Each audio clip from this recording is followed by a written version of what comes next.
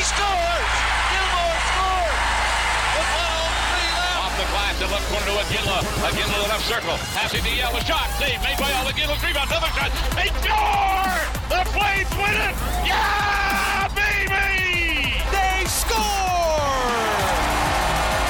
And the sea of red erupts. Flames Talk starts now on Sportsnet 960 The Fan. Here's Pat Steinberg and Logan Gordon. Okay, this hour of Flames Talk is underway. Tuesday, March 28th. We're coming at you from the Doug Lacey's Basement Systems Hot Stove Lounge at the Scotiabank Saddledome. Flames Talk available on Apple, Spotify, Google, Amazon, or wherever you get your podcasts. And it is now time for our Daily Flames Roundtable. Lots to dive into when it comes to this team. Daily Flames Roundtable brought to you by Mercedes-Benz Country Hills, where they appreciate you for trusting them with your vehicle. Mercedes-Benz Country Hills, just minutes from the Calgary airport. It's Steinberg, Logan Gordon on Flames Talk. Never happens. A wonderful day. And Derek Wills, the voice of the Flames, completes our Daily Flames Roundtable. Gents, I want to start with Jakob Pelletier as the Flames get set to take on the LA Kings Tuesday night, their fourth and final game with Los Angeles this year.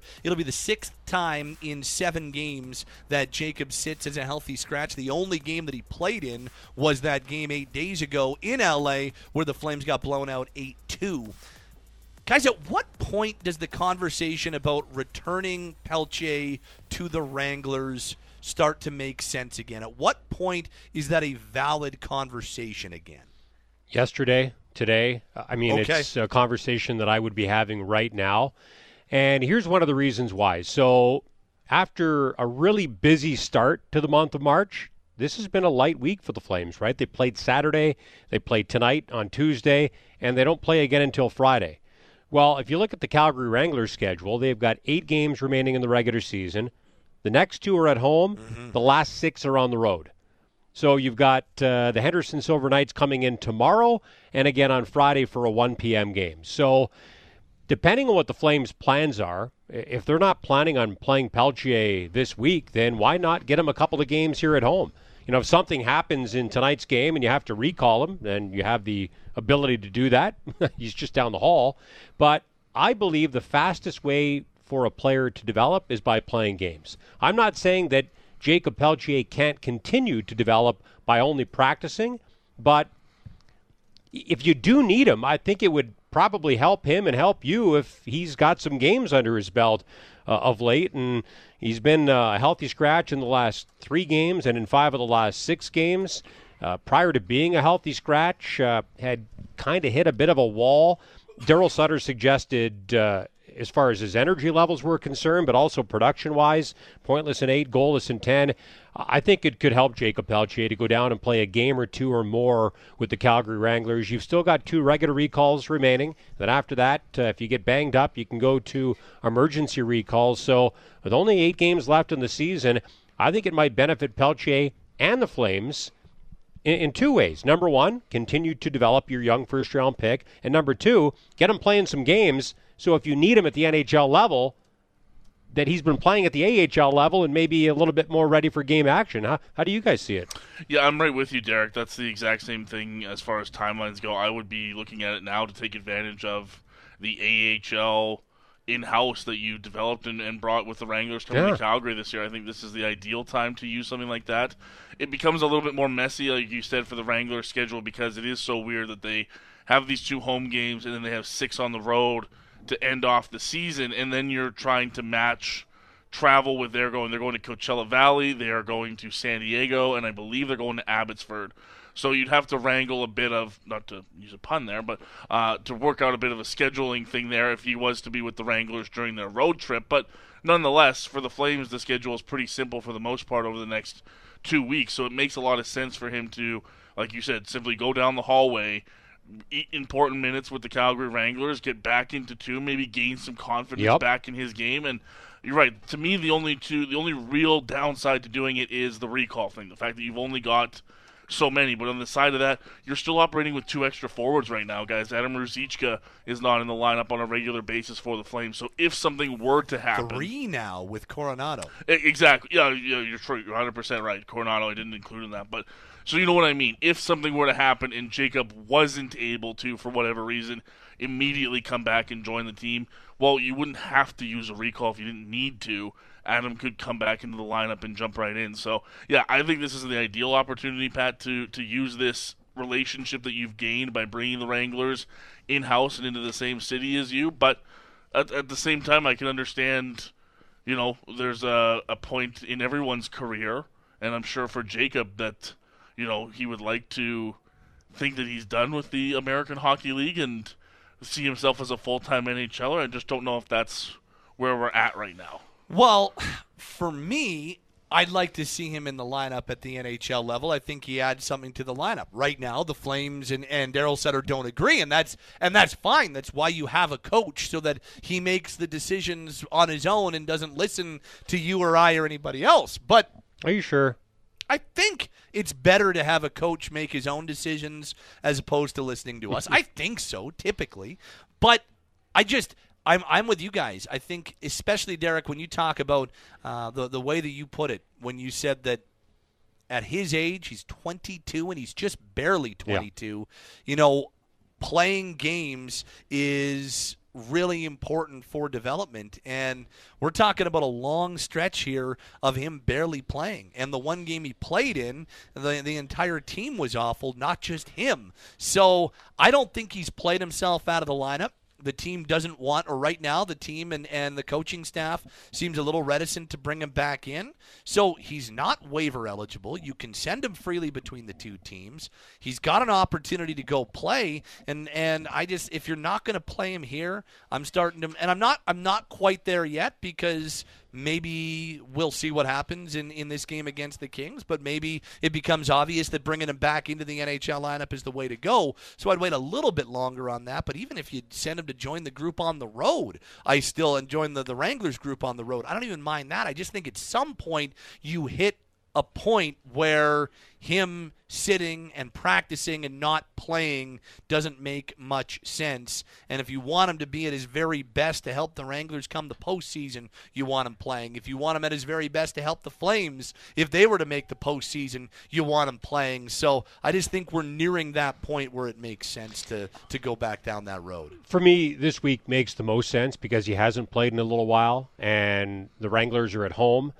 Next week and the following week, they've got 3 games in 4 days both weeks. So at Coachella Valley and then at San Diego for 2. That's Wednesday, Friday, Saturday. And then the same schedule the following week, Wednesday, Friday, Saturday, but at Abbotsford for all 3 games. So if you think you might need Pelletier in the next couple of weeks, then get him a game this week when you don't necessarily need him. And if you do, you can just call him up from down the hallway. So, he's a terrific young player, and he's going to have a really bright future with this team. But right now, because they're relatively healthy, they haven't needed him. At some point in time, they might need him or just want him because either they think he can bring something to the lineup that they don't currently have, or they get to a position where their playoff hopes take an even bigger hit than they already have. But you know what, guys? This is the biggest game of the season for the Flames tonight. If they win this and get some help, they're only going to be 2 points out of a playoff spot at the end of the night. So if you're Daryl Sutter, you have to ice the best possible lineup. And I know that the best possible lineup, in his opinion, might differ from other people's opinions. But right now, he doesn't think that Pelletier should be in. So what an opportunity for the Calgary Wranglers to get their best offensive player back, get him some experience. Logan, to your point, maybe get him a little confidence, and then if you want to call him up and give him another chance, might be a better player for it. The only other thing I would add, guys, is given how busy the Flames schedule has been the last couple of weeks too, it's not like he's had a lot of practice time with this Flames group where he's had a lot of one-on-one with the coaches or doing drills. They've barely had time for travel. Right, they've had 2 straight weeks with 4 games in 7 days. That's a tough schedule. So it's not like Jacob's here racking in the practice hours with this team. He's more or less traveling with the team and taking part in morning skates, which, as we all know, differ drastically than when you actually get time to practice, and that's few and far between during the regular season nowadays. Agreed. We'll see if it happens, or we'll see if Jacob can re-enter the lineup at some point here in the not-so-distant future. Daily Flames Roundtable with Derek, Logan, and Pat on a Tuesday. Guys, Nazem Kadri has goals in 2 straight games after going 16 in a row without scoring a goal. But are we seeing, and both goals have been important goals, are we seeing any difference in his game of late? Are we seeing him play a better brand of hockey of late? Yeah, I've liked his last 3 games a lot better. I thought he really struggled coming out of the 9-day break, which is ironic because he was the Flames' only representative at the NHL All-Star game, but he didn't look like the same player coming out of that break, and I do wonder if fatigue has been a factor for him. He went to the Stanley Cup Finals and won a championship with the Avalanche. He didn't have much of an offseason, guys, and that can catch up to players, and that could be part of the reason why he struggled coming out of the break, but just didn't seem to be playing like we know he can play. And I say that both with the puck and without the puck. And I'm a real believer, especially for guys who aren't generational players, that if you play the right way, you're going to get rewarded. Quite often, if you're a generational talent, you don't have to play the right way to get rewarded. You're going to get your goals, assists, and points. But for most guys, you've got to play the right way to be productive. And for quite some time, I didn't think he was playing the right way and didn't really deserve to get rewarded with goals, assists, and points. And I think it's been a frustrating season for him. You go from playing for the best team in the league in the Avalanche, and I thought they were the best team in the regular season and the postseason last year and deserved to win the Stanley Cup, to playing for a Flames team that had really high expectations, that some even picked as a legitimate Stanley Cup contender. Heck, when they were 5-1-0 to start the season, some people thought they were the favorites to win the Stanley Cup. And the season hasn't gone in a good direction since that start. But Nazem Kadri in the last, I would say, 3 games has been playing the right way. And for me, that starts without the puck. And it really stood out to me in Saturday's game against the Sharks. Some of the things that he did defensively, whether it was applying back pressure, working really hard to get pucks back when he had lost them or one of his teammates had lost them. And then that led to some scoring opportunities for him and for his teammates. And he's now scored in back-to-back games and snapping 5-game pointless and 16-game goalless streaks. And Pat, as you mentioned, big goals as well. Got the game winner in that 5-3 victory over the Sharks on Saturday. And also had 7 shots on goal in that game. So it's been good to see him work hard to get into a position to shoot the puck. And I feel like he's simplified his game a little bit as well. He's a guy who is at his best when he's got the puck on his stick, but sometimes he holds it too long. And plays can kind of die on his stick. But he's been a lot better in, I think, every area over the last few games, so it's been good to see him get rewarded. And we've all said it. If the Flames are going to make this interesting, they're going to need their best players to be their best players, and Nazem Kadri has the ability to be their best players, or at least one of their best players if other guys are going, and in the last couple of games, he's been a lot better. It's been good to see. I think he's been better the last couple of games. I still think there's more to give from Nazem Kadri. I think that his line as an effective line has come a long way the last couple of games for me with Dubé and Ritchie.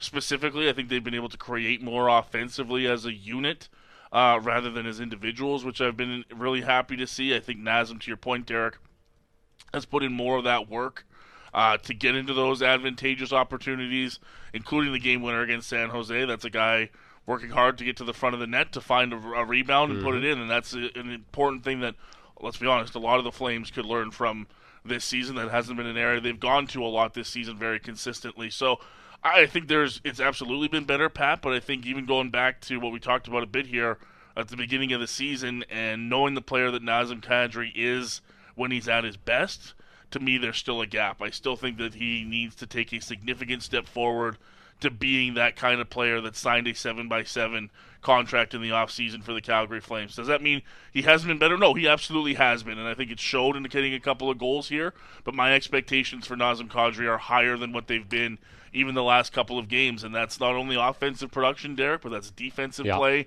that's engagement level. I think we're still waiting to see, for some fans, I know from me too, I'm still waiting to see a little bit of that snarl in his game on a consistent basis that we've come to associate with Nazem Kadri. So better, Pat, but I still think that there's another step he can take to getting to be the player that we hope he is here in Calgary. Yeah, I still think there's another step. And the other important thing is that it's been, last three games have been solid, and now we need to see the next 8 be like that because we have seen, even going back since the All-Star break, we've seen kind of games here and there where he's been a real impact maker and then disappears for a little bit. So 3 games is good. This now needs to be the standard for the rest of the year because they're not going to make it if he's not one of their larger driving forces. So it's good. I do feel like he has been more around it. I feel like his line has been more around it. And let's be honest, with the 2 lines that Darryl has constructed right now with Backlund's line and Lindholm's line, they're getting the heavies. Those are the heavy matchup lines, and the Kadri line is their matchup line or their matchup exploitation line, the one that they can put out on home ice against opposing third or fourth lines and see if they can go to work. And they need to continue to do the job that they've done. Dubé's brought some speed. Ritchie's been in and out in terms of his effectiveness on that left side, but I have felt like Kadri has driven his line more over the last little bit than he has in quite some time. So that's a good sign. His goals have come at important times. A power play goal when they absolutely needed it against Vegas on Thursday, and then, as you mentioned, the game winner against San Jose a couple of days later. So more of this, and maybe even a further step from Kadri is exactly what they're going to need to stay in this thing down the stretch. You know, we've talked about the last few games and how he's been trending in the right direction. The funny thing is, I wonder if Darryl Sutter feels the same way that we do, because he played 12 minutes and 34 seconds on Saturday. That is his lowest time on ice so far this season. Played 12:35 versus the Kings back on March 20th. So that was in that 8-2 loss last Monday, and 12:35 as well in a game against the Golden Knights back on March 16th. So ice time generally tells a story when it comes to how Darryl Sutter feels about one of his players. So the fact that he only played 12:34 on Saturday makes me wonder if Sutter is seeing it the same way that we're seeing it. But, 7 shots on goal in 12 and a half minutes, that's pretty impressive. Game-winning goal. Obviously, Sutter's talked a lot about how his best players have to be their best players and step up and score big goals at important times, and Nazem Kadri did that in a game the Flames absolutely had to have. And you talked about Nick Ritchie, Pat. For me, and I guess you could tie this into the conversation that we had yesterday about Matt Coronado and today about Jakob Pelletier. For me, Nick Ritchie's probably on the thinnest ice because he's been inconsistent. At times he's looked good and has done something the Flames as a team haven't done a good enough job of this season, get to the middle of the ice in the offensive zone and get to the front of his opponent's net. But at other times, it's kind of looked like the game's been a bit too fast for him. So, I do wonder about him playing on the left side of that line. And, Milan Lucic, I think has played better since he was a healthy scratch in a couple of games. But, those are 2 veteran players who aren't likely to be a part of the Flames' plans beyond this season. So if you're looking for a spot to insert a young player like Matt Coronado, and I think it's going to be a while for him, especially after watching him practice today, looked a little bit lost out there in his first NHL practice, which was to be expected, coming right from school and joining a team where there's no whiteboard on the ice at practice. You're expected to know exactly what to do and when to do it, and it'll be a bit of an adjustment for him to figure all of that out. But also Pelletier, who has already figured that stuff out. So it's going to be fun to watch how the last 8 games go. But as I said earlier, biggest game of the season tonight, guys. And it kind of feels like the Kings, who are on a franchise record-long 12-game point streak, are due for a bad one. We'll have to wait and see if they're due to have a bad one against a Flames team that they demolished 8-2 last Monday. That was only 8 days ago. Thank you, boys. Derek Wills, Logan Gordon, Pat Steinberg, Daily Flames Roundtable on a Tuesday. Brought to you, as always, by Mercedes-Benz Country Hills, where they appreciate you for trusting them with your vehicle. Mercedes-Benz Country Hills, just minutes from the Calgary airport. Couple of texts at 960-960. This says, it's a joke Pelletier sitting. He's been bringing more to the team than some long-term NHLers who never sit. This says... Nazem Kadri will never get to where you want them to be under Daryl Sutter. Change your coach and you'll have a happier player. That's a reality. Only thing I'd say to that is he did play 4 seasons under Mike Babcock, so it's not like he hasn't played for a guy who has been kind of that ilk and that really, I'm trying to think of the right word, kind of that taskmaster, that relentless type guy. So I don't know. I don't know if that is, and I'm not trying to suggest that the texter's out to lunch or anything like that. That pops into my head. He played 4 seasons and had 4 pretty decent seasons under Mike Babcock in Toronto. And this says it's not a coincidence that players have their best year when they're set to become free agents. Then once they get their big contract, their give a crap meter goes down. That's what I see with Kadri. I don't know. I think that this season has been a draining one on a lot of guys, and this season has been one that has been trying for a lot of guys. I think there's more there with Kadri. I don't think he's a guy that has a give a crap meter that can go down. I really don't. So I do like what I'm seeing more from him over the last little bit. It's time for a Tuesday edition of your Flames Talk Best Bets, brought to you by Bodog.net. Find your next favorite game at Bodog.net. Hashtag make a play, free play only, 18 plus.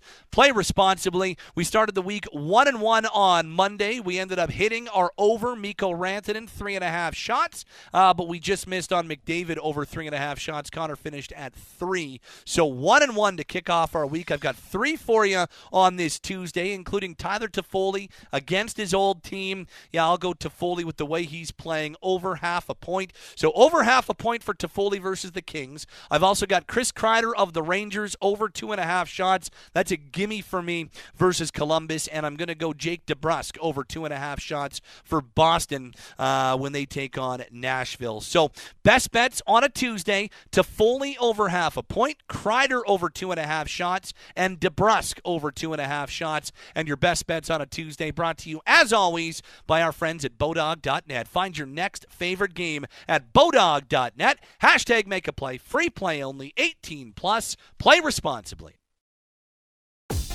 Hey, it's Haley Salvian from The Athletic. For a look at the latest on your Calgary Flames and NHL news, go click and subscribe to the Hockey Central 960 podcast. While you're there, please rate and review the show.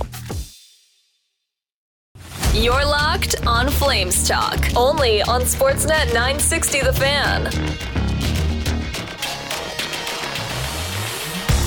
All right, this hour underway on a Tuesday, March 28th. Flames Talk on Apple, Spotify, Google, Amazon, or wherever you get your podcasts. And it's time to say hello to our NHL insider. He joins us every Tuesday. It's time to say hello to Frank Saravalli, brought to you by South Trail Chrysler. With inventory shortages across the city, it's the perfect time to sell your vehicle for cash. Visit SouthTrailChrysler.com. We say hello to Frank right now from Daily Faceoff and DailyFaceoff.com. Hello, sir. How are we doing today? Mr. Steinberg, I'm good. How are you? I'm good, man. I'm good. And, I guess let's start locally with the Flames as they get their deal done on Sunday with 2021 first-round pick Matt Coronato. And I'm curious as to your observations or more so just what you know and your reporting on it, because leading in, never really felt like there was any doubt on either side. The Coronato camp was always fairly consistent with their thoughts that they intended to sign. The Flames were always confident that they were going to get this done, but Flames have been burned before. We all know what the fans in this city went through in the summertime, so I guess there's always that worry until the guy gets signed, hey? Yeah, I think that's really just based on past history that you have that concern or fear. I think when you consider Matt Coronato and the consistency, I think as you mentioned that the sort of belief that they had, and it was also, look, the thing that you have to guard against is it's not so much him staying at Harvard. Of course, that's an issue. It's really more so as a bunch of guys were leaving on his team to have him then potentially turn around and say, you know what, I just don't want to sign in Calgary, which is, that's of course the sour taste that the Flames have had in their mouth, understandably so. But in this case, I think the only real awkwardness that existed, the only real hesitation was in what's the status of the Calgary Flames moving forward? We'll sign this contract with you, but who's going to be in charge in next season? Who's going to be in charge on the bench next season? And those are questions right now that no one can give the Coronado camp an answer to. And frankly, they're the questions that everyone in Calgary wants answered. Mm-hmm.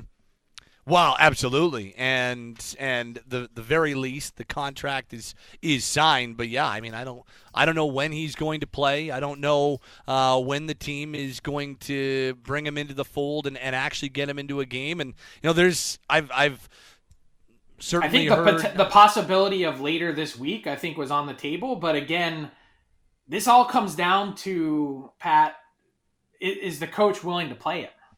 Well, that's just it, and because they're still in a fight for a playoff spot. Like I would be actually pretty stunned if he got in on the road Friday in Vancouver. It feels like maybe more once their fate is a little more clear might be the way they go. But hey, if I would love it to happen. Count me in as one of the people that thinks it should happen on Friday. I just don't know if I'm necessarily anticipating it. Well, so. That's the other part that I don't think, I'm qualified to answer, and I don't know how to best kind of say what I'm thinking, in the sense that it's hard there is no exact science as to knowing whether a player is NHL ready or not. But I think what you do have in Matt Coronado, a bit of a smaller guy when compared to even some other players, is, the best part about signing a player like that is he's coming right out of some of the toughest games of the year. He's sort of battle tested. This was the pinnacle of his season last weekend, and now he's, sort of moving right into the NHL. Is it a different beast? Of course. Is it a lot to ask? Is it a big step? There's no doubt about that. But I know that he isn't viewed on the same level as, a Matthew Nyes coming from Minnesota, or some of these other players that are expected, Luke Hughes, that's expected to turn pro right as soon as their college season ends after the Frozen Four. But I can't imagine that Matt Coronado is far off from some of the players that the Flames have had in their lineup. And frankly, the idea of giving your team a shot in the arm at the same time, what do you have to lose? Mm-hmm. And then it goes down to it as you said, sometimes with different coaches and this coach specifically, it can take some time to earn that trust and to get yourself in. So I really am.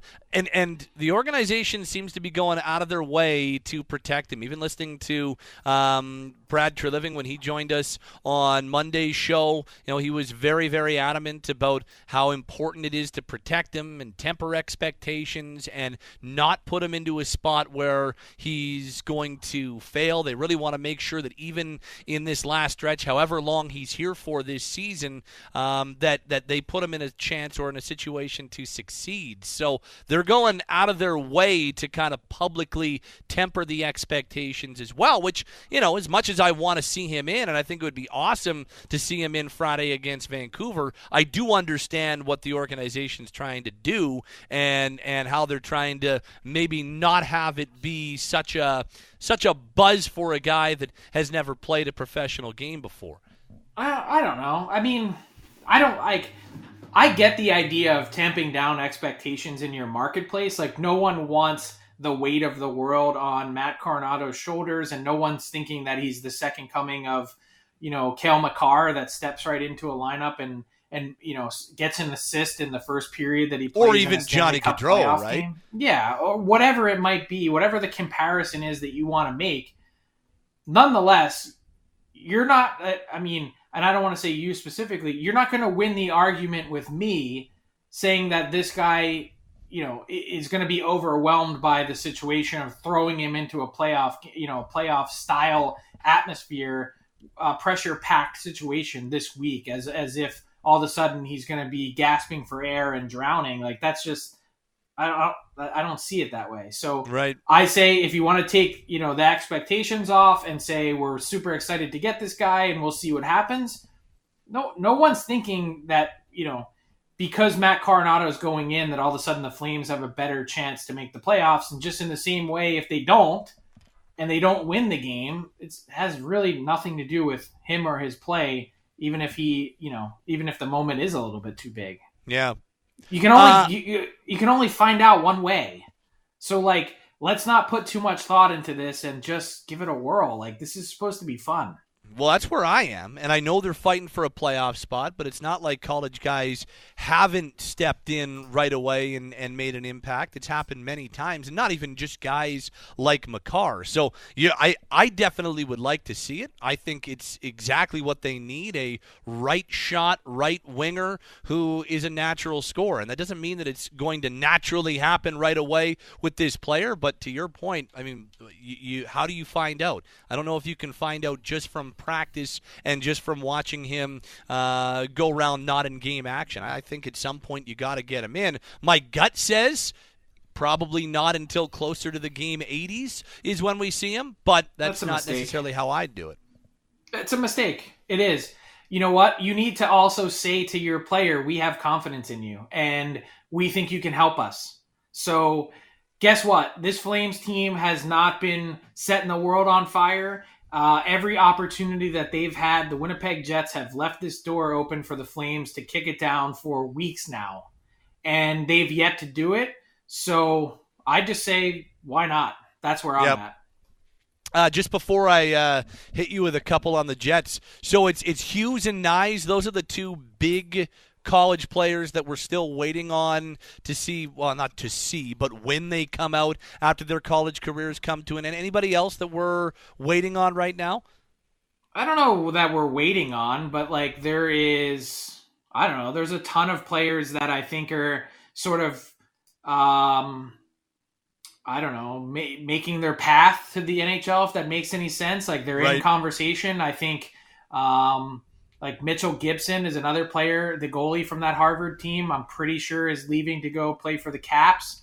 Like there's all sorts of, things in the works that outside of the stars, the Hughes and these are guys that like you're expecting immediate, like you watch Hughes and he just pops, right? Like he's got that same dynamic energy that his brothers do. So you watch Hughes and then, you go Nyes and I doubt, or I'd be curious to see what happens with Cooley and some others. Like there's all sorts of players that are in the mix, but no bigger than Hughes and Nyes, because that's the thing is like the Leafs have been trying to tamp down expectations on Nyes, but he's a player that they deemed untouchable essentially in trade talks.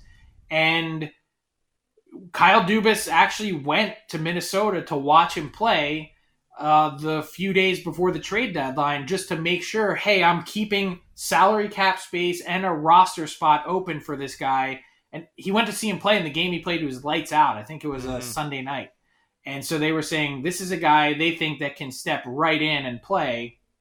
Again, how big of an impact he makes, you got to find out. Yep. There's no exact science here. What are your observations of the Winnipeg Jets? And as you mentioned, they have refused to shut the door on either the Flames or the Nashville Predators, who, in their own right, both teams have also refused to sprint through that open door, but the Jets do not want to slam that thing shut. I mean, they've had the opportunity to put the Flames and the Preds, for that matter, out of their misery, since the beginning of March, since the trade deadline. And this has been a 2+ month scuffle for the Jets. They've struggled to defend. They've, at times, when they figure out the defensive part of the game, they struggle to score. They were shut out a number of times during this stretch. And it's been wholly perplexing to me for a team that was really atop the Central Division standing. Like, they were battling for first place for such a vast chunk of the year and were one of the most consistent teams in the league. And it just feels like now they're having a crisis of confidence at the exact worst time of the year. You're thinking that this team is going to find a way to, to put it all together. Like a 3-game winning streak, like quite literally will put everyone, it'll seal up the West, all 8 teams. Maybe not seeding wise, but that's all it takes. And they can't do it. They're like every 10-game stretch you see over this, since January 24th, it's like 4-5-1, 5. Like it's no good. It's not enough to lock up their spot at the moment, which is kind of fascinating. You see all the teams in the East that have locked up and clinched, that no one in the West to this point has done so. But I think at this point, you're going, when are they going to do it? Like, are they going to get it together? And if not, is someone below them, like the Flames, like, again, a 5-game winning streak by the Flames, and you're like, this is a possibility. And it's just the math is so far against them now, working in their favor, that it hasn't even really lit a fire under the Jets. Yeah. Do you because I follow that team and I definitely follow the social media discourse on that team. A lot of criticism again on Wheeler and Scheifele, and they made the change last year by bringing in Rick Bowness as head coach. But is this an off season of change that we might be getting ready for with the Jets? I mean, I would say yes, but I would have said yes last summer. Like, the Jets were open to considering some alternatives and possibilities when it came to someone like Blake Wheeler, for instance, but they were pretty stubborn in their approach, in the sense that they were like, we think Blake Wheeler has a ton to offer teams, and we're not willing to retain salary on him. They felt like at his number, he was sort of the missing link, the missing playoff piece for anyone that was a cup contender, someone that could put someone over the top. And I think they were justified in their actions the way this season started and the way the first, 50 games played out, somewhere in that neighborhood. I would assume that if they don't get it done again, and I don't mean, go deep in the playoffs, I just mean purely, if this team doesn't make the playoffs after doubling down on this group, then you have to change it up. Like, how could you possibly go into this next season saying, you know what, we're just going to bring the same team back again. We missed the playoffs the prior. It's kind of like what we've seen play out on Long Island. Here's the thing that I'll say about the Jets and the Islanders is, and both those teams had deep runs at a certain point with this core to the conference finals.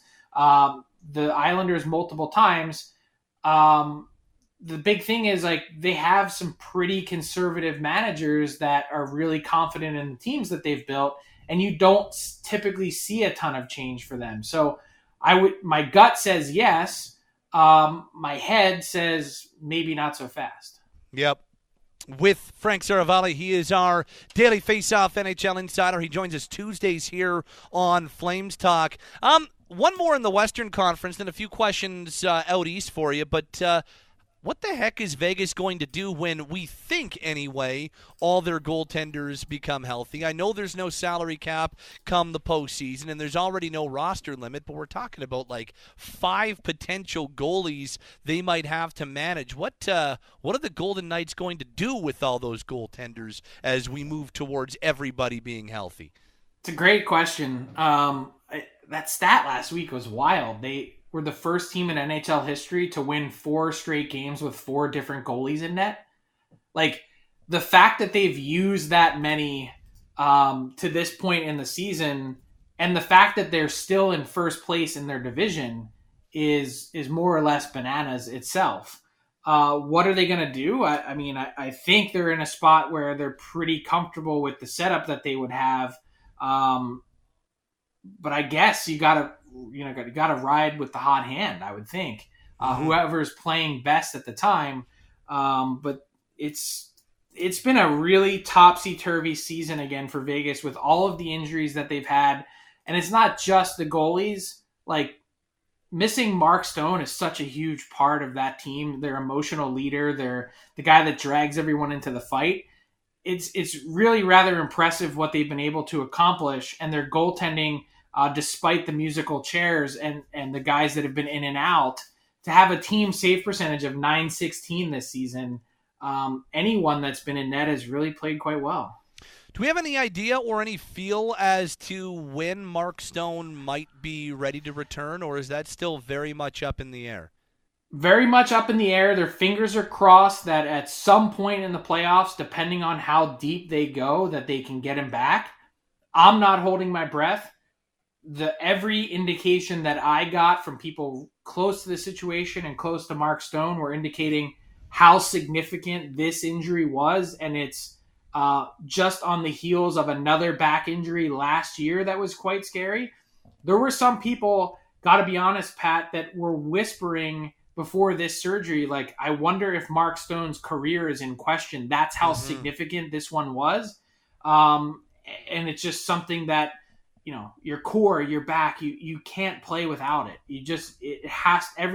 Everything has to be firing on all cylinders, and it's not for Stone. They're hoping this injury, this latest surgery, can correct that and get him back, but I wouldn't be shocked at all to see him be gone the entire playoffs.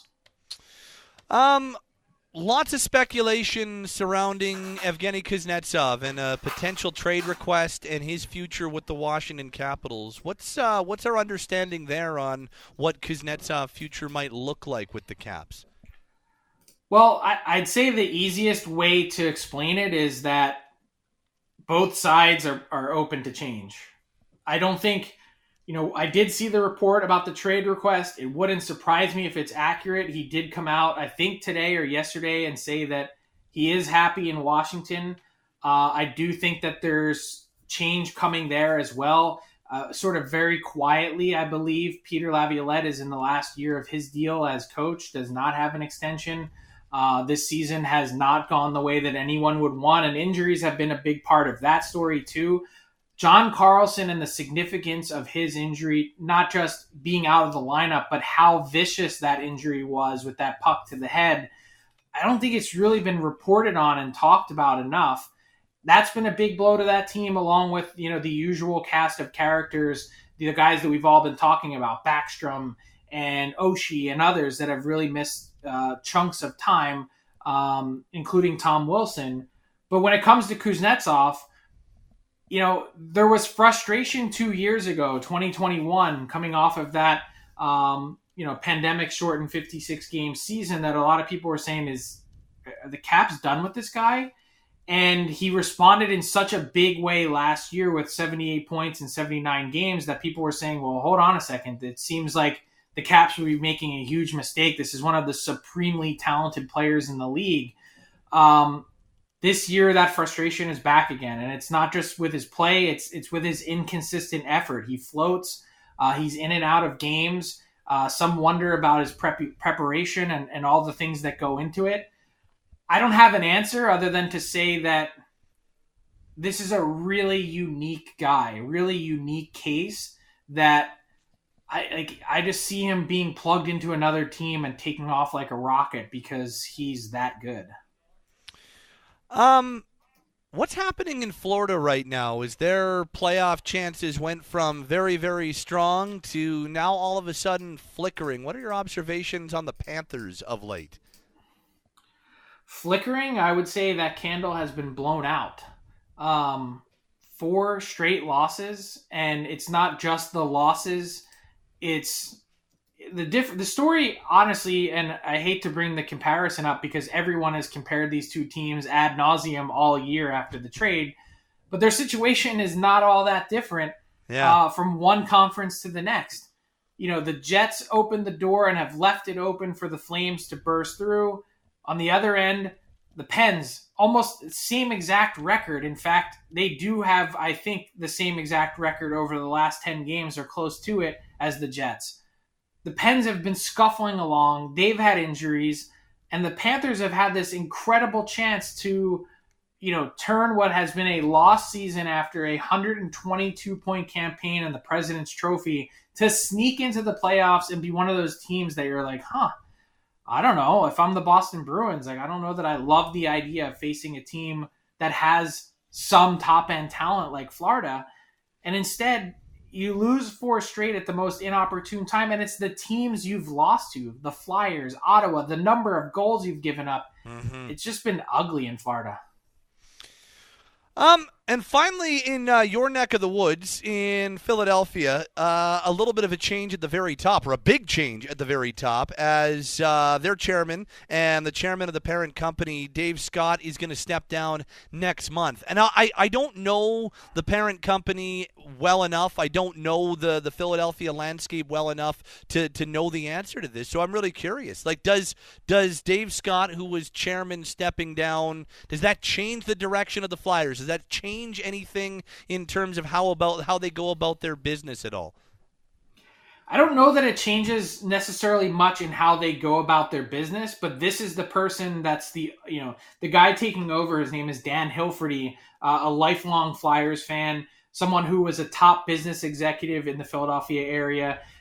He takes over now as CEO, and what it does is it really changes the person who's making the personnel decisions. At the end of the day, the buck stops with him, and so he's going to be responsible for hiring whoever the next GM is, and we fully expect that to be Danny Briere. But then he's also then going to be the person who selects the Flyers' next president of hockey ops. And so I think when you see the reaction from fans, look, this is a bit of a non-traditional approach in the sense that you take a business leader who's not been involved in the hockey space in any sort of formal way and put him in charge. But he's replacing someone in Dave Scott, who was a 30-year cable executive, and essentially what Flyers fans have referred to here as a bean counter. And you take him and you change him out for someone that has passion for the space. And fans are like, okay, like, let's see where this goes. Let's see what happens next.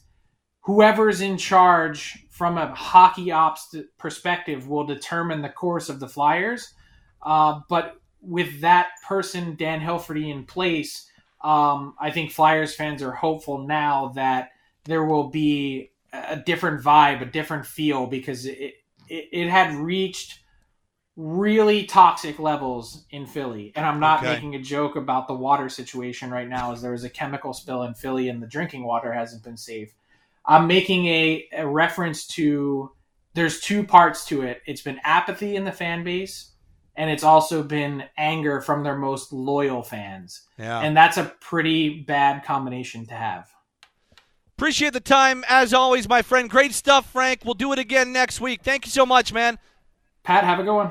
You too, buddy. That is Frank Saravalli. He is our NHL insider from Daily Faceoff and dailyfaceoff.com. He joins us on Tuesdays here on Flames Talk, and he's brought to you by our friends at South Trail Chrysler. With inventory shortages across the city, it's the perfect time to sell your vehicle for cash. Visit southtrailchrysler.com. It's Steinberg along with you this hour on Flames Talk, and on Tuesday night, it's the Flames and the Los Angeles Kings at the Scotiabank Saddledome, and Tuesday is the annual Pride Night at the Dome for the Flames. And on this Tuesday, some really cool jerseys they'll be wearing during warm-up. So this will be the 1, 2, 3, 4, 5. This will be the 6th night this year for home games. The Flames will be wearing specially themed jerseys. Hockey Fights Cancer, the Indigenous Celebration Night with the awesome new logo that incorporated some of the Indigenous art with the horse head and the Blasty logo. We had the Great Red Lunar New Year jerseys,